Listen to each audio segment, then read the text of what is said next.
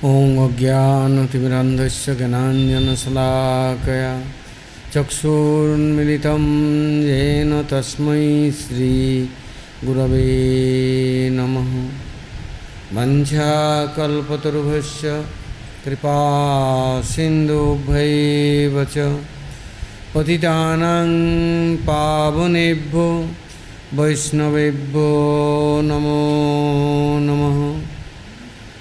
नमो महावदन्नाय कृष्णप्रेमप्रदायते कृष्णाय कृष्णचैतन्यनाम्ने गौरतिसे नमः।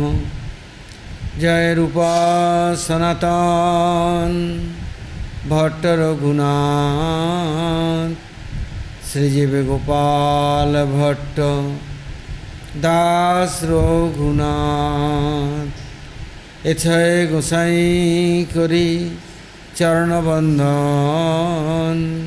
जाओते विघ्ननाश अभीष्ट पुरन। जय श्री कृष्ण चैतन्य दयाल प्रभु नित्यानंद श्री अद्वैत गदाधर शिवासादि श्री गौर भक्तवृंद। हरे कृष्ण कृष्ण कृष्ण हरे हरे हरे राम राम राम हरे हरे।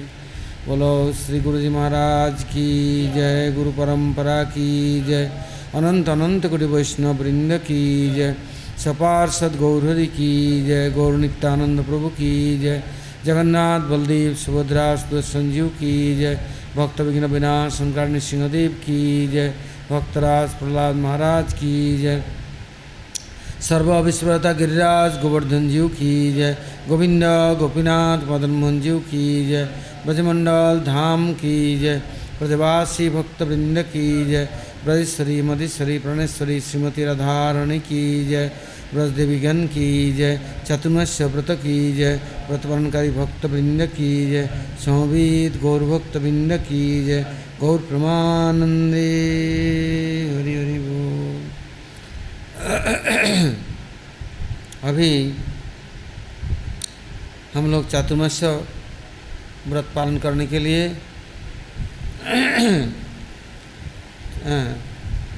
प्रार्थना करते हैं, चेष्टा करते हैं कि सुस्थ रूप से हम लोग चातुर्मास्य का पालन कर सके, क्योंकि जब महाप्रभु स्वयं संन्यास ग्रहण किया तो महाप्रभु जगन्नाथपुरी आए। वहाँ से जब दक्षिण भारत के लिए यात्रा किया तो जब चातुर्मास्य का समय आया, महाप्रभु उस समय श्रीरंगम में विराजमान थे। तो देखा वहाँ पर जितने पांडा पुजारी ब्राह्मण देवता है, करीब अधिकांश सभी रामानुजी संप्रदाय के, क्योंकि रामानुजाचार्य के पहले जमाचार्य या श्रीनाथ मुनि उस समय से ही ये चातुर्मास्य व्रत का नियम सब सुस्त रूप से पालन करते थे। मायावादी लोग जितना, वो लोग भी ये चातुर्मास्य व्रत को बड़े ही हिसाब से, बड़े सावधानी से पालन करते हैं, चूक नहीं जाए। यहाँ तो कि ठाकुर जी के भोग राग श्रृंगार अर्चन आदि वो भी बड़ी सावधानी से पालन करते हैं। यह नहीं कि ठाकुर जी के आड़ में और कुछ बहाना बना करके कोई हम बीमार है या हम अभी वृद्ध है, हम बालक है तो हमारे लिए छूट हो सकता है, ऐसा नहीं। कैसे हमें प्रमाण मिलता है? महाप्रभु जब पहुँचे तो गोपाल भट्ट उसमें बड़े बालक थे, छोटा था। यह नहीं कि वो बहुत उम्र वाले, उनके पिताजी, उनके ताऊ जी, चाचा जी या वहाँ के जितने पुजारी लोग बड़े आसानी से चातुर्मास्य के लिए महाप्रभु जी को निमंत्रण करते, भिक्षा देते। और पांडा पुजारी भी, ऐसा नहीं कि केवल गोपाल भट्ट गोस्वामी के यहाँ ही, उनके घर में नहीं ठहरे, उनका घर रास्ता के उस तरफ है और उनके बगीची थी। जैसे महाप्रभु काशी मिश्र के तुलसी बागान और फूल बागान उद्यान में महाप्रभु ने गंभीरा वहाँ विराजमान थे। तो महाप्रभु की गृहस्थ घर में नहीं ठहरे, महाप्रभु उनके पुष्पोद्यान और मंदिर बागान है वहाँ पर, पुष्पोद्यान, वहाँ पर महाप्रभु ठहरे थे। तो उसमें प्रतिदिन उनको निमंत्रण देते, कोई ना कोई ब्राह्मण, कोई ना कोई उनको निमंत्रण देते। किंतु सन्यासी चातुर्मास्य के समय आजकल तो कहते हैं हम तो भिखारी हैं, माधुकरी बाबा जी हैं, तो इसके लिए हम जो जहाँ माधुकरी जो मिलता है हम खा लेते हैं। किंतु महाप्रभु जी इसके लिए बहुत कठिन, स्ट्रॉन्ग हैं।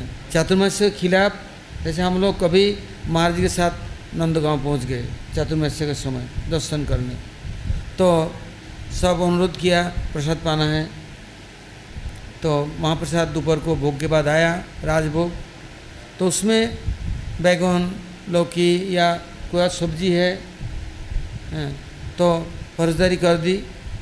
तो कुछ लोग तो सोचते हैं सिद्ध स्थान में ये सब विचार नहीं होता, किंतु महाराज जी बोले नहीं, ये सब अलग रख दो, सूखे रोटी ले खा लो या तो चावल खा लो कड़ी के साथ या कुछ नमक के साथ, किंतु नहीं खाना है। बरसाने में भी मैंने देखा, और जब मैं देखा भुवनेश्वर में मेरे गुरु महाराज विराजमान थे, तब चातुर्मास्य के समय दक्षिण भारत करके आए, तो देखा क्या, गुरु महाराज बोले इतना लोग आए, अब इधर कहाँ ठहरोगे? तो गुरु महाराज हम व्यवस्था हो जाएगा। प्रसाद कहाँ पाओगे? जगन्नाथ मंदिर? बोले नहीं, चातुर्मास्य है वहाँ पर, चातुर्मास्य को पालन करना है, उल्टा पुल्टा चीज़ ग्रहण नहीं करना है। तो उन्होंने बोल दिया दाल ले लेना, अने चना की सब्जी ले लेना, और सब चीज़ नहीं चाहिए। तो महाप्रभु भी इतना सीरियस और स्ट्रॉन्ग, वो कभी भी शास्त्र के विरुद्ध आचरण नहीं किया। तो आज भी हम लोग श्रीरंगम में जाके पहुंचते हैं तो देखते हैं भगवान के लिए चातुर्मास्य में कैसे भोग लगता है, कैसे विचार है। वहाँ पर आचार्य रामानुज ने श्रीनाथ मुनि जमुनाचार्य से लेकर के जितना आज तक अलवर हुए हैं दिव्य, सब जगह में बड़ा नियम पक्का।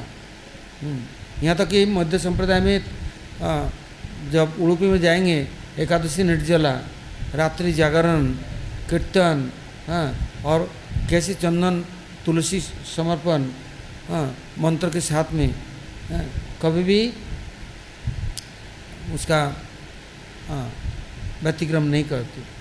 तो जब महाप्रभु वहाँ पहुँचे तब गोपाल छोटा था, किंतु महाप्रभु जी ने 4 महीना वहाँ विराजमान रहे और चातुर्मास्य के जितने नियम कानून सुष्ट रूप से उन्होंने वर्णन किया, कीर्तन किया, रोज़ दिन कैसे नियम पालन करना है, बड़े कठिन पालन की। इससे गोपाल भट्ट गोस्वामी जब ब्रज में आए तो उन्होंने ये सब संग्रह करके सनातन गोस्वामी को धर दिया। कोई गोपाल भट्ट गोस्वामी के संग्रह को ब्रजभक्ति विलास कहते हैं, और सनातन गोस्वामी ने जब उसको प्रकाशन किया तो उसको हरिभक्ति विलास कहते हैं। और उनका संग्रह था भागवत संदर्भ,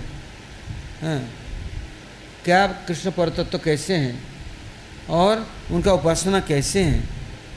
इसलिए जब भागवत संदर्भ लिख करके दिया तब जीव गोस्वामी ने उसका 6 विभाग किया, और उन्हें ये भी लिखा, कविराज गोस्वामी को दिखाया, एक मंत्र गुरु होते हैं, एक शिक्षा गुरु होते हैं, किंतु मंत्र गुरु आर्जत, दीक्षा गुरु, शिक्षा गुरु। अभी यदि कहेंगे एक गुरु से मंत्र ले लिया तो वो तो दीक्षा गुरु हो गया। फिर मंत्र गुरु की बात क्यों आया है? इससे वहाँ दिखाया महाप्रभु जी ने कि रामानुज संप्रदाय के उनके जी.आर. स्वामी और उनके प्रबोधानंद सरस्वती पाद। अब यहाँ प्रश्न उठता है, रामानुज संप्रदाय में कोई भी सन्यासी को सरस्वती उपाधि नहीं देते हैं।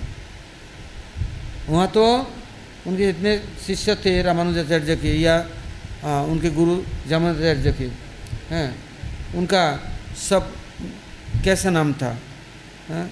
गोष्ठीपूर्ण, महापूर्ण, शैलपूर्ण, ऐसे नाम था। आचार्य रामानुज या जामानुजाचार्य ऐसे नाम था। वहाँ तो कोई सरस्वती दशनामी संप्रदाय के कोई विचार ही नहीं आया। तो ये सरस्वती उपाधि कहाँ से आया? इससे बाबाजी लोग ये सुजोग लिया। बाबाजी लोग कहते हैं वो प्रकाशानंद जब आए यहाँ, उनको प्रबुद्ध के महापुरुष ने भेजा तो इनके प्रबोधानंद सरस्वती हो गया। सरस्वती टाइटल नहीं गया, सरस्वती रह गया, हैं, किंतु हो गया प्रबोधानंद। किंतु कल्पना करने से कोई लाभ नहीं है। तो वो उन लोगों ने मंत्र कहाँ से ग्रहण की थी? सब रामानुज संप्रदाय के हैं। इससे बताया मंत्र गुरु पहले कहीं से भी मंत्र मिला वो सभी दीक्षा नहीं होता है। जैसे माधवेंद्रपुरी आदि या केशव भारती के बाद महाप्रभु जी ने संन्यास लिया, माधवेंद्रपुरी विष्णुपुरी से संन्यास लिया। तो ये विचारों को दिखाते हैं मंत्र गुरु। अब जैसे रघुनाथ दास गोस्वामी जो द्वंद्वाचार्य से मंत्र ले लिया है। कबीरदास गोस्वामी जहाँ भी लिखा है चैतन्य चरितामृत में, रूप रघुनाथ पदजा रास चैतन्य चरितामृत कहे कृष्णदास। तो रूप रघुनाथ ने तो मंत्र नहीं दी है। तो यहाँ विचार करना है, कहीं भी मंत्र मिला है किंतु उसको साक्षात्कार कौन कराता है? यदि शिक्षा गुरु कराते हैं तो भागवती परंपरा में वो हमारा गुरु है भागवत परंपरा में। और यदि मंत्र कहीं से ले लिया, जैसे कनिष्ठ अधिकारी है या कोई गृहस्थ है या कोई दूसरे संप्रदाय से मंत्र मिल गया, किंतु गुरु का कभी अनादर अवज्ञा नहीं करना है। उन्होंने इतना आगे बढ़ाया। बाद में कोई महाभागवत श्रेष्ठ गुरुवर्ग के पास आकर जैसे दिखाया हमारे बलदेव विद्याभूषण प्रभु, हाँ, उन्होंने तत्ववादी संप्रदाय से लेके सब जगह भ्रमण किया और मंत्र भी उन्होंने ग्रहण किया। किंतु बाद में विश्वनाथ चक्रवर्ती ठाकुर जी के पास आकर के मंत्र का साक्षात्कार किया, सिद्धि प्राप्त हुई। तो यहाँ पर महाप्रभु जी ने दिखाया, विचार किया कि रामानुज संप्रदाय की दीक्षा लेके वो दीक्षा को छोड़े कैसे? फिर गौड़ीय संप्रदाय में दीक्षा लेना है। तो प्रबोधानंद सरस्वती पाद ने तो कोई दीक्षा ली नहीं, उनका तो पहले का गुरु ही था मंत्र गुरु। यहाँ कोई प्रमाण नहीं है कि कहीं से उन्होंने दीक्षा लिया। किंतु किससे लिया?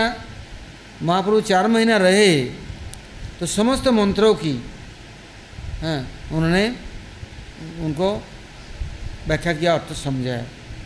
यहाँ तक कि राधा तत्व जब उन्होंने वर्णन किया तब उन्होंने कहा महाप्रभु जी ने, देखो गोपाल भट्ट के पिता वेंकट भट्ट कहा तुम्हारे लक्ष्मी नारायण यदि उपास्य हैं और यही यदि सब कुछ है तो तुम्हारे लक्ष्मी बेलवन में जाके क्यों तपस्या कर रहे हैं?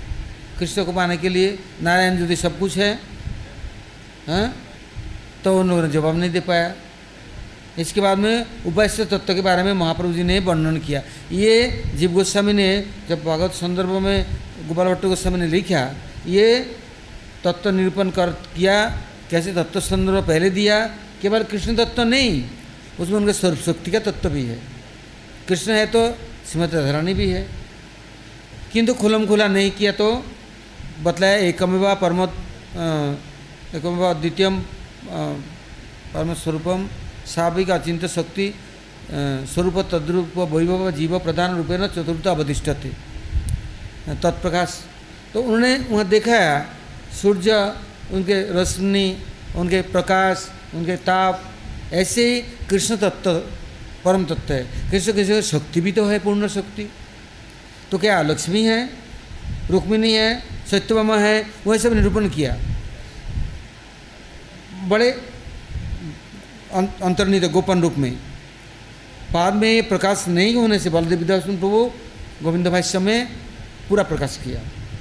तो महाप्रभु जी ने वहाँ रह करके 4 महीना में हैं सबको, जितने रामानुजी थे, जो महाप्रभु के सानिध्य में आया, सबको परतत्व का सीमा कहाँ तक है, परतत्व कौन है, ये सब वर्णन किया है। ये सब चीज़ गोपाल भट्ट गोस्वामी जब आए कविराज गोस्वामी को, उन्होंने रघुनाथ भट्ट गोस्वामी से भी सीखा, रघुनाथ दास गोस्वामी ने भी उनको बतलाया, और गोपाल भट्ट गोस्वामी ने स्वयं भागवत संदर्भ दे के उसमें सारा वर्णन किया। तत्व, भागवत, परमात्मा, कृष्ण, भक्ति, प्रीति, 6 संदर्भ, 6 विभाग किया। ये आए कहाँ से? महाप्रभु ने 4 महीना में सब तत्वों को निचोड़ करके, जो कि रूप गोस्वामी के पास भी केवल रस उपासना उसकी शिक्षा दी, सनातन गोस्वामी को संबंध विद्या प्रयोजन के बारे में बतलाया, किंतु 4 महीना में महाप्रभु उनके लिए 10 दिन, इनके लिए कितना दिन, 2 महीना, यहाँ 4 महीना पूरा। तो इसमें पूरा तत्वों का निचोड़, सार संग्रह ये करके उन्होंने दिया। उसमें राधा तत्व की जो मूल स्रोत है, ये कहाँ से आया? कृष्ण स्वयं भगवान है, उनकी भगवत्ता कहाँ पर प्रकाशमान है? एक मतलब श्रीमती राधारानी में, और कहीं पर प्रकाशमान नहीं है। रुक्मिणी में नहीं है, न लक्ष्मी में है, महालक्ष्मी में। राधारानी के हृदय में ही कृष्णचंद्र प्रकाशमान है।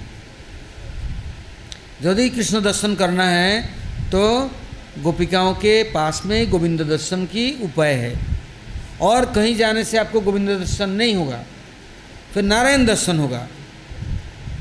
और यदि रुक्मिणी के पास जाएंगे तो द्वारकाधीश का दर्शन होगा, किंतु ये परतत्व नहीं है। श्रीमती राधारानी के पास, गोपियों के पास गोविंद का दर्शन कर सकते हैं। तो महाप्रभु जी ने ये सब वर्णन किया। तो ये यहाँ इसे बताए, एक मंत्र गुरु और जो तो शिक्षा गुरुगण सवार चरण आगे करिए बंदन। कैसे? एक श्लोक बताया, वंदे गुरु निश भक्ता निशमिशम अवतारकान तत्प्रकाशांश तत्शक्ति कृष्ण चैतन्य संगकम। कृष्ण चैतन्य कैसे हैं? मंत्र गुरु, शिक्षा गुरु, गुरुद्वय कृष्ण, भक्त अवतार प्रकाश। कृष्ण है 6 रूपे, शक्ति है 6 रूपे, कर्ण विलास। तो यहाँ पर चैतन्य चरितामृत कविराज गोस्वामी बड़े स्पष्ट रूप से बताया, यदि कृष्ण दर्शन करना है तो जहाँ से मंत्र मिला आदर करो, किंतु ये मंत्र का साक्षात्कार जहाँ से होता है, दिव्य ज्ञान मिल जाता है, वो दीक्षा गुरु हैं। इससे वहाँ पर भागवत गुरु बतलाया, भागवत परंपरा, क्योंकि गुरु मंत्र दिया किंतु गुरु अभी सिद्धन भूमिका में नहीं है, साधक है, मदद किया। तो साधक गुरु आज दिखाई दे रहा है साधक है, काल परसों वर्षों में वो सिद्ध भूमिका में आएंगे, नित्य सिद्ध परिकर बनेंगे, या है, किंतु अभी साधक में। तो वहाँ मंत्र लिया, यदि उनका अवज्ञा की, महाप्रभु जी ने क्या कहा गौरव पंडित को? बोले मैंने मंत्र का मिसयूज किया तो हमें दोबारा आप मंत्र को देकर संस्कार कर दो। बोले कभी नहीं, ऐसा नहीं हो सकता, दोबारा उस गुरु से ही मंत्र लो। तो बोले हम कैसे मिलेंगे, आपने क्षेत्र संन्यास दे दी, मैं जा नहीं सकता। बोले नहीं, स्मरण करो, गुरु अपने आप आएंगे, प्रकट होंगे। तो आया तो दोबारा मंत्र को संस्कार कर लिया हैं। तो किंतु जहाँ पर मंत्र देवता और साक्षात्कार कराने वाला वो भागवत परंपरा, भागवत गुरु है। तो इसके लिए क्या मंत्र गुरु को फिर छोटा कर दिया, अवज्ञा हो गया, अनादर हो गया? नहीं, ऐसा नहीं। तो महाप्रभु जी ने वहाँ पर रामानुज संप्रदाय के जितना दीक्षित लोग थे आए हैं, सबको ये नहीं बोला तुम मंत्र छोड़ दो, तुम्हारे गुरु छोड़ दो, तुम मेरे पास आ जाओ, ये नहीं बोला। किंतु कैसे साक्षात्कार होगा? हाँ, तो प्रधान सरस्वती पाद ने तो हाँ गुरु नहीं छोड़ा, सन्यास नहीं छोड़ा है, किंतु उन्होंने दोबारा दीक्षा दिया गोपाल भट्ट गोस्वामी को। हैं, उनका गुरु गोपाल भट्ट गोस्वामी के प्रबोधानंद सरस्वती, तो कौन सा मंत्र दिया? फिर लक्ष्मीनारायण का उपासना मंत्र दिया? हैं, ऐसा नहीं। वो महाप्रभु जी ये चातुर्मास में आजकल जैसे नहीं है, सभी मंत्रों का व्याख्या और मंत्रों का उपासना पद्धति, मंत्रों के साक्षात्कार, ये सब चीज़ वर्णन किया। गुरुवर्ग कहते हैं इतना अंतर्निहित, इतना गंभीर तत्व, क्योंकि कृष्ण मंत्र की व्याख्या सब जगह में नहीं होता। अनधिकारी अदीक्षित व्यक्तियों के पास में ये मंत्र का उच्चारण भी नहीं करना चाहिए और उनको समझाए कैसे। किंतु वहाँ पर महाप्रभु जी ने शास्त्रार्थ अर्थात शास्त्र के निचोड़, लक्ष्मीनारायण परतत्व जो आप मानते हैं, तो भागवत में केवल एक श्लोक नहीं है, और केवल कश्चन भविष्य नदेव विद्मय तवांगे रेणुस्पशाधिकार जदबान से श्रीलोना चरतपो विहाय कमान सुजरम धीतपता। लक्ष्मी देवी पवित्र होकर शुचि होकर के मंत्र का जप कर रही है। कौन सा मंत्र का? नारायण मंत्र का नारायण मिलेंगे, कृष्ण तो नहीं मिलेंगे, तो कौन सा मंत्र की उपासना कर रहे हैं? महाप्रभु ने पूछा, बोलो तुम्हारी लक्ष्मी कौन सा मंत्र की उपासना कर रही है? बेलवन में बैठ के। तब उस समय महाप्रभु जी ने बतलाया ये इष्ट मंत्र कृष्ण मंत्र का, गोपाल मंत्र का जप कर रही है, गायत्री का जप कर रही है। तब महाप्रभु जी ने बतलाया दीक्षा लेने का तात्पर्य संस्कार होना कैसे, उसमें पंचरात्रि की दीक्षा, 5 प्रकार के ज्ञान दे करके आपको संस्कार करके आपको उठा करके लाया गया। अब इसके बाद में कैसे साक्षात्कार होगा, इष्ट कौन है, ये शिक्षा गुरु का कार्य है। मंत्र गुरु मंत्र लेने के बाद शिक्षा गुरु इन तत्वों का निरूपण करेंगे, विचार करेंगे। पहले श्रद्धा उदित कराएंगे, फिर बाद में। तो महाप्रभु जी ने वहाँ पर ऐसे कृष्ण मंत्र और काम गायत्री आदि क्या उपासना व्याख्या सुस्त रूप से उन्होंने प्रकाश किया। तो उन लोगों ने अपना गुरु को नहीं त्याग दिया, किंतु महाप्रभु जी को अपना हृदय में धारण कर लिया। इससे उन्होंने क्या बतलाया कृष्ण कर्णामृत में, और हमारे बिल मंगल ठाकुर ने, चिंतामणि जयति सोमगिरी गुरु में भगवान कृष्ण कैसे हैं, शिखिबिंच मौली, वो शिक्षा गुरु हैं। तो वो स्वयं शिक्षा गुरु हैं। तो चैतन्य महाप्रभु यहाँ पर जितने लीलाएं की शिक्षा गुरु के रूप में, रूप गोस्वामी के निकट भी जब रसतत्व की व्याख्या की शिक्षा गुरु के रूप में, ये नहीं कहा कि मैं राधा रानी के दास्य कैसे मिले उसका व्यवस्था बनाया, और गोपियों के दास्य कैसे मिले, वही हमारे उचित शिक्षा गुरु, उनके पास ही कृष्ण है और कृष्ण दर्शन कर सकते। कृष्ण स्वयं संपूर्ण प्रकाश हुआ मान हुआ ही है और कहीं नहीं। ये गोपियों का अनुगत्य करने से तब देखा है गोपाल को, देखो राधा रमन तुम्हारे पास प्रकट हुआ है, और रूप गोस्वामी गोपियों के दास्य कर रहे हैं, तो क्या प्रकट हुआ, स्वयं गोविंद प्रकट हो गया। सनातन गोस्वामी के पास मदन मोहन प्रकट हो गया है।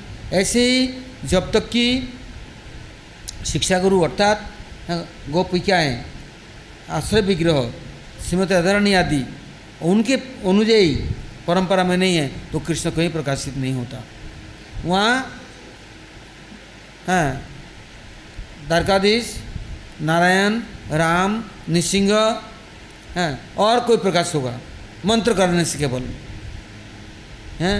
किंतु आश्रय नहीं लिया तो क्या होगा, इसे आश्रय लेना है। तो महाप्रभु ने ये विषय विग्रह की उपासना के अपेक्षा आश्रय विग्रह की उपासना ये महाप्रभु ने 4 महीने में कूट कूट के अच्छा कर भर के सिखा दिया। हाँ क्यों, शिव विग्रह की उपासना आसान है किंतु उनके सेवक की उपासना ये आसान नहीं है। और जब तक सेवक की उपासना नहीं आराधना करता है तो आराध्य वस्तु को कैसे प्राप्त करेंगे हैं, भगवान को कैसे प्राप्त करेंगे, संभव नहीं है, कर नहीं सकते। इसलिए एक होता है ओ शिव जी कहते हैं ना पार्वती को, आराधनानाम सर्वेशम विष्णु आराधनाम परम तस्मात् परतरम देवी तदीयानाम समर्चनम। कहते हैं आराधना में श्रेष्ठ आराधना विष्णु की है, किंतु तस्मात् परतरम देवी तदीयानाम समर्चनम। यदि तदीय की पूजा हुई अर्थात हाँ उनके निज जनों की आराधना किया वो सबसे श्रेष्ठ है।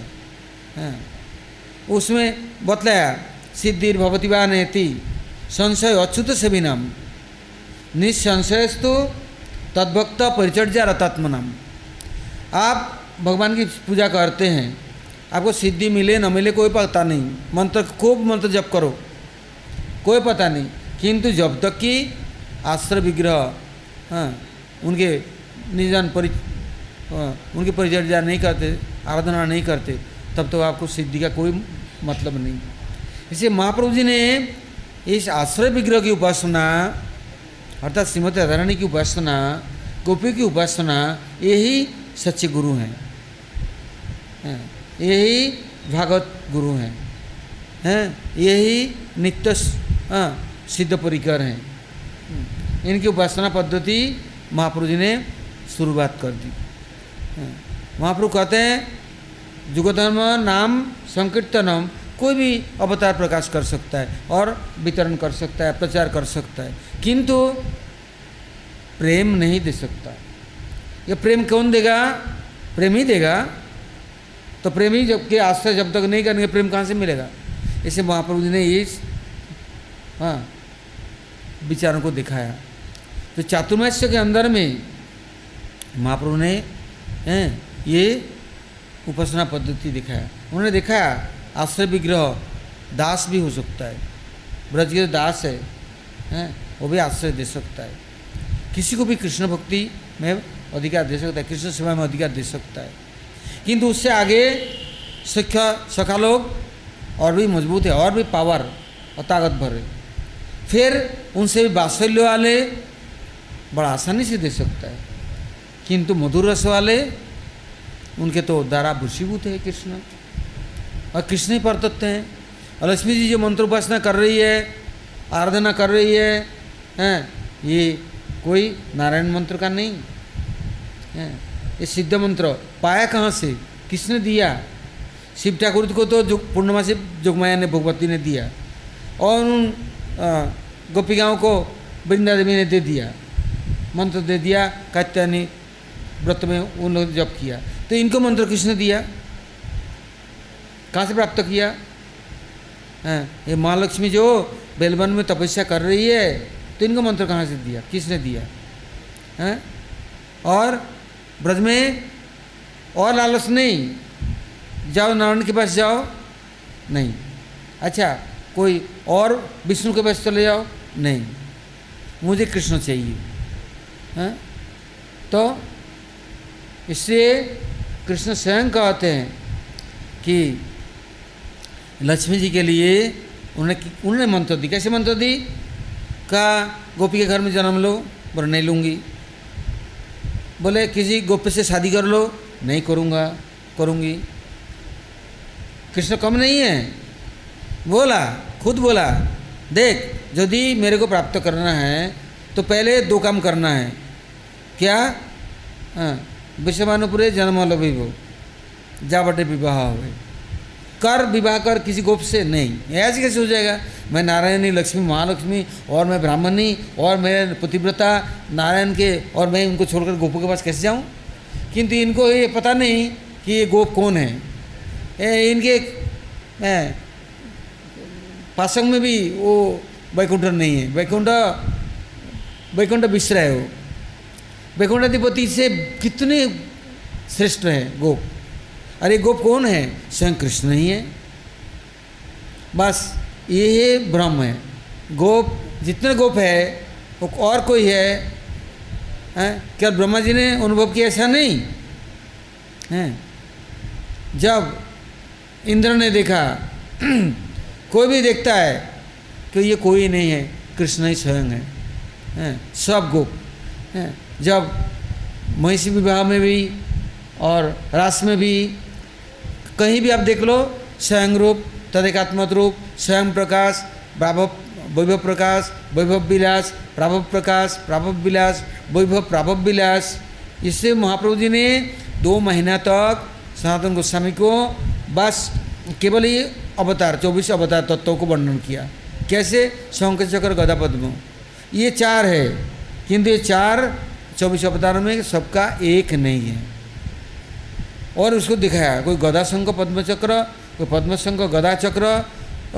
बाप रे, देखते देखते माथा खराब हो जाए, कैसा कैसा वर्णन कर रहे हैं महाप्रभु, सनातन गोस्वामी कैसे वर्णन कर रहे हैं। तो ये महालक्ष्मी को कृष्ण ने खुद मंत्र दे दी, यदि मुझे पाना है जन्म ले ब्रज में, गोपघर में, पैरा नंबर, गोबर थाप, कांडा थाप और गाय का दूध निकालो और फिर मुख्य बात गोप से शादी कर, तब परकीय उपासना मेरे को प्राप्त कर सकते हैं। किस लिए? जब गोप के साथ शादी होगा तो जितने गोप परिवार है, गोपी हैं, उनसे प्रेम होगा, उनको श्रद्धा करेंगे। अब तो ब्राह्मण ही है ना गोपों को। महाराज जी मुझे मोथरा में बोलते थे सब समय, तुम्हारा कभी भक्ति नहीं हो सकता, तुम्हारा अभिमान जाता नहीं। देख, मैं इतना कुलीन ब्राह्मण घर में जन्म लिया, माधुगुरी खाता हूँ, सबके घर में जाता हूँ, सबका खाता हूँ, तुम पानी भी नहीं छूता है, किसी का खाता नहीं, तुम्हारा बुद्धि खराब हो गया है। तो फिर महाराज कितना उदाहरण देते थे। तो अब कृष्ण ने स्वयं कहा, महाप्रभु कह रहे हैं, देखो तुम्हारे लक्ष्मी पतिव्रता है और उसको देखो कृष्ण कह रहे हैं शादी कर। अरे किंतु उनको ये पता नहीं गोप कौन है। तो कृष्ण स्वयं गोप होकर के किस स्वीकार कर सकते, क्यों? श्रीमती राधारानी के अनुगत्य तभी कर सकते, नहीं तो उनके अनुगत्य कोई नहीं करे। और उनका अनुगत्य नहीं करने से कृष्ण मिलेंगे नहीं। तो महाप्रभु ने जब ये सब तत्वों का वर्णन किया 4 महीना तक, सब लोग क्या परिवर्तन हुआ? नहीं, सबके हृदय में महाप्रभु जी ने तत्व के रूप में, राधा तत्व के रूप में गोप गोपियों को प्रवेश करा दिया, आश्रय दे दिया। ये शिक्षा गुरु का कार्य होता है। उनको साक्षात्कार नहीं, प्रवेश अधिकार और उनको सदा के लिए आश्रय प्रदान कर देते हैं। इसे शिक्षा गुरु कोई कम नहीं है। दीक्षा गुरु मंत्र दे दिया, साधन करने के लिए शिक्षा गुरु सब समय हमको बताते हैं। फिर बाद में महाभागवत साक्षात्कार कराते हैं। तो ये गोपियाँ कौन है? सिद्ध महाभागवत से ऊपर ही कम तो है नहीं। इन लोगों के साक्षात्कार कर दिया, उनका आश्रय दे दिया, इससे और क्या कमी होगा। तो गोपाल भट्ट गोस्वामी उसमें बालक थे, किंतु ये चातुर्मास्य में जो कुछ सुना महाप्रभु से फिर तो उनका तो सब छूट गया। उस समय जब महाप्रभु आने लग गए तो मैं आपके साथ चलूँगा, किंतु महाप्रभु बोले नहीं, अभी माता पिता का आश्रय में रहो, क्योंकि मैं परिव्राजक सन्यासी, कहाँ जाएंगे, कोई अता पता नहीं, और फिर समय आने पर मैं व्यवस्था करूँगा। तो जब कोई वो लौट के माता पिता के बाद में उनको खबर दिया कि मैं आना चाहता हूँ, तो बोले वृंदावन आओ, वहाँ रूप सनातन का आश्रय में रहो और मैं वहीं मिलूँगा, तुमको वहीं मिलूँगा। तो आया, तो जब उनको खबर मिला, उन्हें बहिर्वास, उत्तरीय आसन ये सब उनके लिए भेज दिया। अर्थात जिस तरह से परोकिया शिष्य होता है, एक स्वकीय होता है तो एक परोकिया होता है, तो उनको कैसे अपनाते हैं। तो बहिर्वास दे दी, उत्तरीय दे दी, डोरकोपिन दे दी, आसन दे दी और रूप सनातन के निकट आश्रय दे दी। उन्होंने फिर बहुत अनुरोध किया कि मैं आज पुरी में आऊँ, नहीं मैं आ रहा हूँ। तो महाप्रभु तो किसी को बहकाते नहीं, बोले मैं आ रहा हूँ, तुम चिंता मत करो, मैं अभी आ रहा हूँ।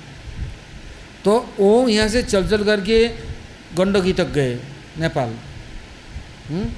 वहाँ जाकर के वहाँ स्नान किया, शालिग्राम ले आए, उनकी पूजन किया। तो रहते थे वृंदावन में और निधिवन में, ये सब निधिवन के अंतर्गत सब गोस्वामी लोग के साथ में। तो देखो महाप्रभु बोले मैं आऊँगा, किंतु महाप्रभु स्वयं प्रकट हुए। कैसे प्रकट हुए महाप्रभु? वहाँ तो अपने कंचुलिका अर्थात कांचन वर्ण अपने को आच्छादन करके वहाँ रहते थे। रामानंद तक तो देख नहीं पाया। देखो अंदर में कृष्ण वर्ण और बाहर में ढके हुए हैं कांचन वर्ण से। और गोपाल भट्ट गोस्वामी के पास छिपाया नहीं, अपने डोरकोपिन पहन करके राधा रमन के रूप में प्रकट हो गए। कृष्ण डोरकोपिन नहीं पहनते हैं, राधा रमन डोरकोपिन पहनते हैं। क्यों? महाप्रभु हैं, उनके पास ऊपर किसी कांचन वर्ण से ढके नहीं, उनके पास स्वयं जो प्रकाश से कर दी। क्यों? वो पहले ही इनको गोपी भाव गोपियों का आश्रय दे दी और उनको राधा रानी के चरण में आश्रय दे दी। और राधा रानी के चरणों के आश्रय होने से उनके पास उनका छिपा नहीं चलेगा, छिप नहीं सकते, प्रकाश उनको प्रकाशित करना पड़ा। तो यहाँ पर वैशाखी पूर्णिमा में नृसिंहदेव की उपासना किया, व्रत किया, रात्रि जागरण किया। कहते हैं आप तो खम्भे से भी प्रकट हो सकते हैं, तो आपका तो शालिग्राम में अंतर्निहित रूप है, सब कुछ है, तो आप कब तक छिपके रहेंगे? आप प्रकट हो जाओ, सबको दर्शन दो। तो पूर्णिमा के दिन वो खुद प्रकट होकर के सबको दर्शन दे दी और वो साक्षात महाप्रभु बोले मैं ही हूँ, प्रकट हुआ। तो इसलिए उनका दर्शन और महाप्रभु का दर्शन अलग नहीं। किंतु वृंदावन में महाप्रभु अपने को नहीं छिपा सके। रामानंद राय के पास छिपाया, सार्वभौम पंडित के पास छिपाया, सब जगह छिपाया। कहीं कहीं उन्होंने अपना जो कृष्ण स्वयं रूप है वो दर्शन दिया। जैसे ज्योतिषी के पास गया, मैं कौन हूँ बताओ, तो ज्योतिषी क्या बोलता है? ध्यान करता है, अरे क्या है, मेरा माथा में चक्कर आ गया, कुछ देखता हूँ, मैं समझ में नहीं आया, काल बताऊँगा। बोला अच्छा, काल आऊँगा। तो ठीक विप्र आया तो नहीं समझ पा रहे हैं, बाद में महाप्रभु ने दर्शन दिया। किंतु यहाँ गोपाल भट्ट गोस्वामी के निकट महाप्रभु अपने को छिपा नहीं पर रखा, प्रकाश कर दिया। वहाँ है राधा लिंगित विग्रह, यहाँ है कृष्ण आलिंगित विग्रह। राधा रानी अंदर है, ऊपर से कृष्ण वर्ण है, और वहाँ राधा लिंगित विग्रह। राधा रानी आलिंगन करके छिपा करके रख दिया अंदर में, गोपन करके। तो वो स्वरूप में महाप्रभु जी ने गोपाल भट्ट गोस्वामी को शिक्षा दी, राधा रानी के स्वरूप में। इससे वहाँ जो आश्रय लिया महाप्रभु के जितने लोग, वो सब राधा रानी का आश्रय ले लिया। इसे महाप्रभु स्वरूप का जो उपासना होता है, ये राधा उपासना है, और राधा रानी का आश्रय है। और उनका आश्रय ले लिया तब कृष्ण को समझ सकते हैं, तब रस उपासना होगा। रसमय की सेवा रस उपासना कर सकते हैं। जैसे महाप्रभु की उपासना राधा उपासना है। इन तत्वों को कहीं महाप्रभु ने प्रकाश नहीं की, केवल एक गोपाल भट्ट गोस्वामी के पास यहाँ चातुर्मास्य में प्रकाश किया। आज भी जाएंगे वहाँ, जितने पुराने कोई भी मिलेंगे तो सब लोग हाथ जोड़ करके यही कहेंगे कि ब्रज की उपासना, गोपियों की आराधना है, राधा रानी की आराधना, ये महाप्रभु का आराधना है।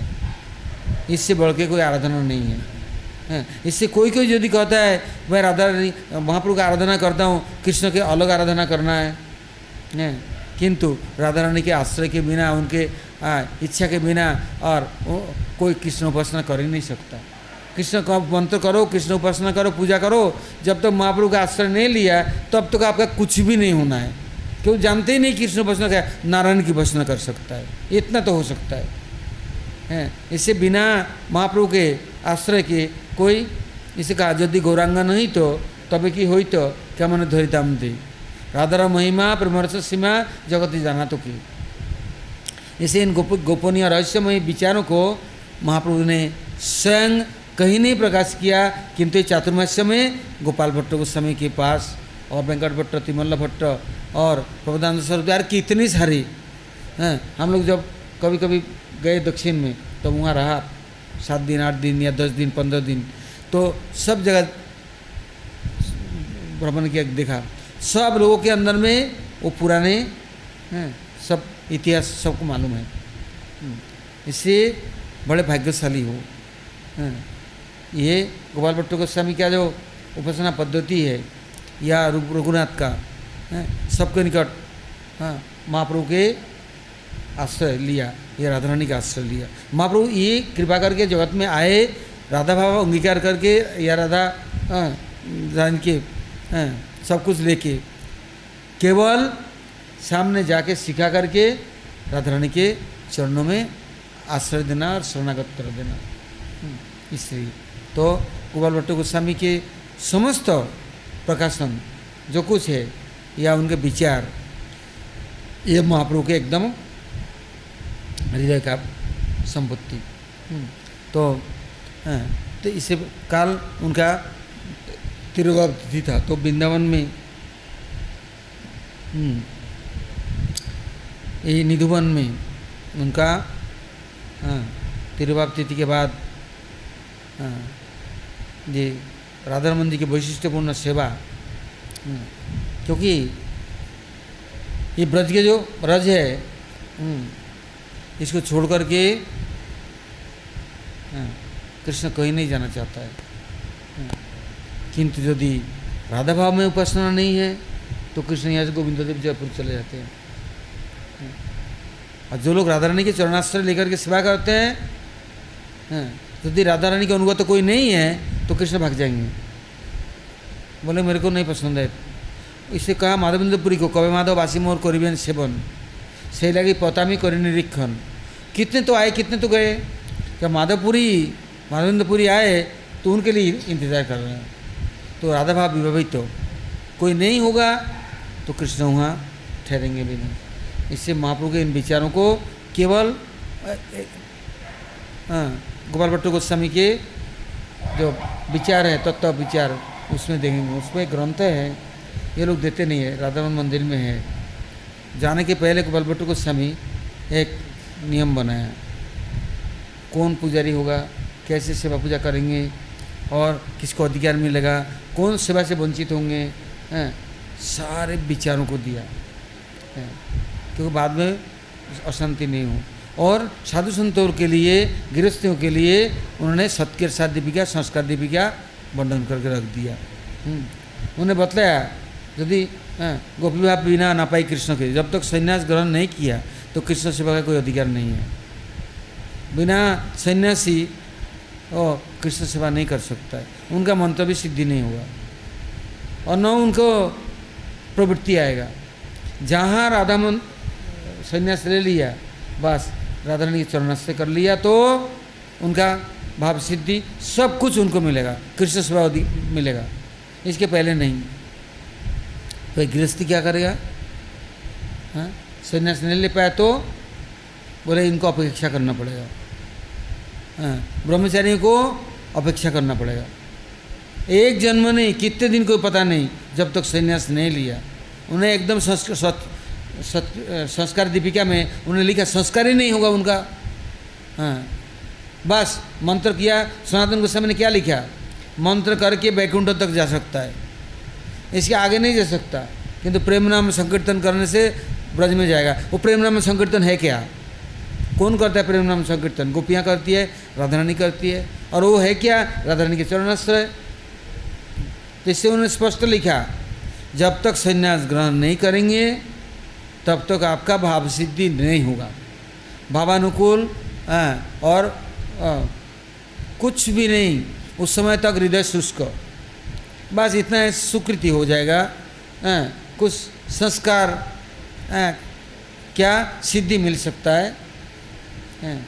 सनातन गोस्वामी तो स्पष्ट लिखा बृहद भागवतामृतम में, रूप गोस्वामी भक्तमृत सिंधु में लिखा है। पहले देखो, पहले क्या क्या करना है, सेवा अपराध, नाम अपराध, फलाना, ये ढेम का, ये सब करो, और करते करते करते करते आगे जाके आश्रय लो, भावाश्रय।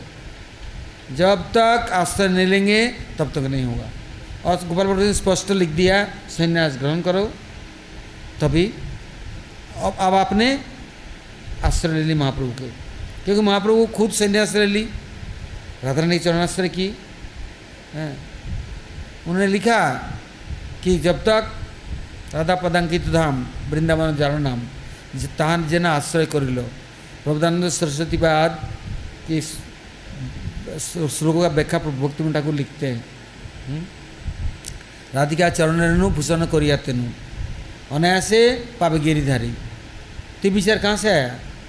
इसलिए महाप्रभु जी के विचार और वैशिष्टों को हमारे गोस्वामियों ने अपने आचरण किया, सिखाया, दिखाया और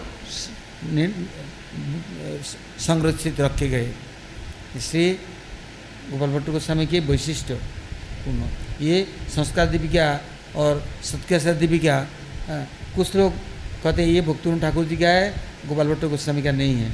इसे गोपाल भट्ट गोस्वामी ने पहले ही श्लोक में लिख दिया, आगे चल के ऐसे बातें आ सकता है। इसलिए मैं अभी निर्णय करना लिख के जा रहा हूँ कि मैं प्रभुदानंद सरस्वती का शिष्य हूँ, मैं गोपाल हूँ, मैं ये सत्या और सार दीपिका, संस्कार दीपिका मैं लिख के जा रहा हूँ महाप्रभु के विचारों को स्पष्ट लिख दिया। नहीं तो प्रभुदानंद सरस्वती बातें राधा सुधारने दी क्या, आगे श्लोक पीछे श्लोक उठा करके अब कोई और बोलता है ये हमारा है। बाबा जी लोग कहते हैं उन्होंने लिखा है मायावादी थे, इसका मत प्रकाशानंद थे। जो जैसे सुयोग उठाता है, ऐसे कोई ग्रंथ प्रकाश करने के पहले भक्ति ठाकुर प्रत्येक कीर्तन में क्या लिखा है, भगत विनोद सब कीर्तन के आगे पीछे, नरोत्तम ठाकुर सब कीर्तन में आगे पीछे नरोत्तम लिख दिया। आप हटा ही नहीं सकते, हटा नहीं से पद रहेगा ही नहीं, वो उसका सब उल्टा पुल्टा हो जाएगा। इससे वो एक है लोचन दास ठाकुर, उन्होंने सब कीर्तन में लिख दिया दस लोचन हैं, और राधा वल्लभ जो राधा मोहन दास सब ने अपना नाम रख दिया। क्यों? ये अहंकार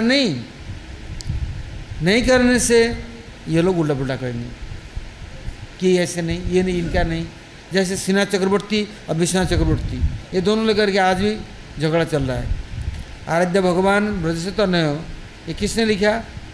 तो वो लोग बोलते हैं ये विश्वनाथ चक्रवर्ती का श्लोक नहीं है, ये सिन्हा चक्रवर्ती का श्लोक है।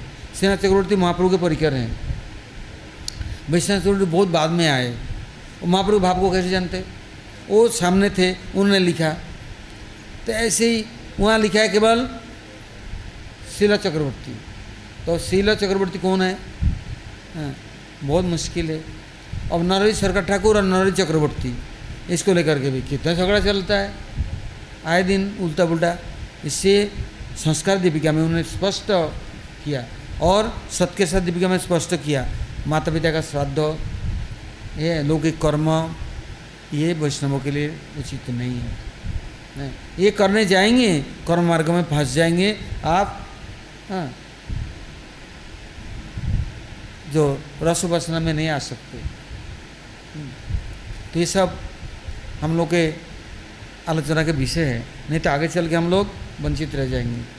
तो काल गोपाल भट्ट ने तिरुभाव तिथि, ये वृंदावन में नित्यकाल विराजमान है और नित्यकाल रहेंगे। गुरुवर्गों ने ये सब विचारों को स्पष्टीकरण किया, क्योंकि भगवान कहते हैं आत्मा नित्य है, भगवान नित्य है। तो जो नित्य सिद्ध साध परिकर है वो भी नित्य है। जीव अपने कर्मों से चोला बदलता है, किंतु नित्य सिद्ध होगा तो ऐसा भी नहीं है। कहा न कर्म बंधनम जन्म विश्वमानंद से विद्यते विष्णु अनुचरतम ही मोक्षमाहुर मनुष्य ने। मनुष्यों ने विचार किया, एक व्यक्ति मुक्त होता है और एक तो नित्य सिद्ध है, तो उनका कर्मबंधन कहाँ से आएगा? इससे उनका जन्म नहीं, मृत्यु नहीं। वैष्णव जन्म मृत्यु कब नहीं। भगवान की इच्छा से आते हैं, भगवान की इच्छा से चले जाते हैं। इसलिए नित्य अपरिकर, नित्य सिद्ध ये विश्वास हो गया बस, तो फिर कोई बाकी नहीं रहेगा। आज भी विराजमान है, नित्य है, भगवान नित्य है, भगवान परिकर। राधा रमन है तो गोपाल भट्ट गोस्वामी भी है, उनका सेवा भी है, किंतु कैसे हैं? जहाँ पर राधा रानी के परिकर हैं।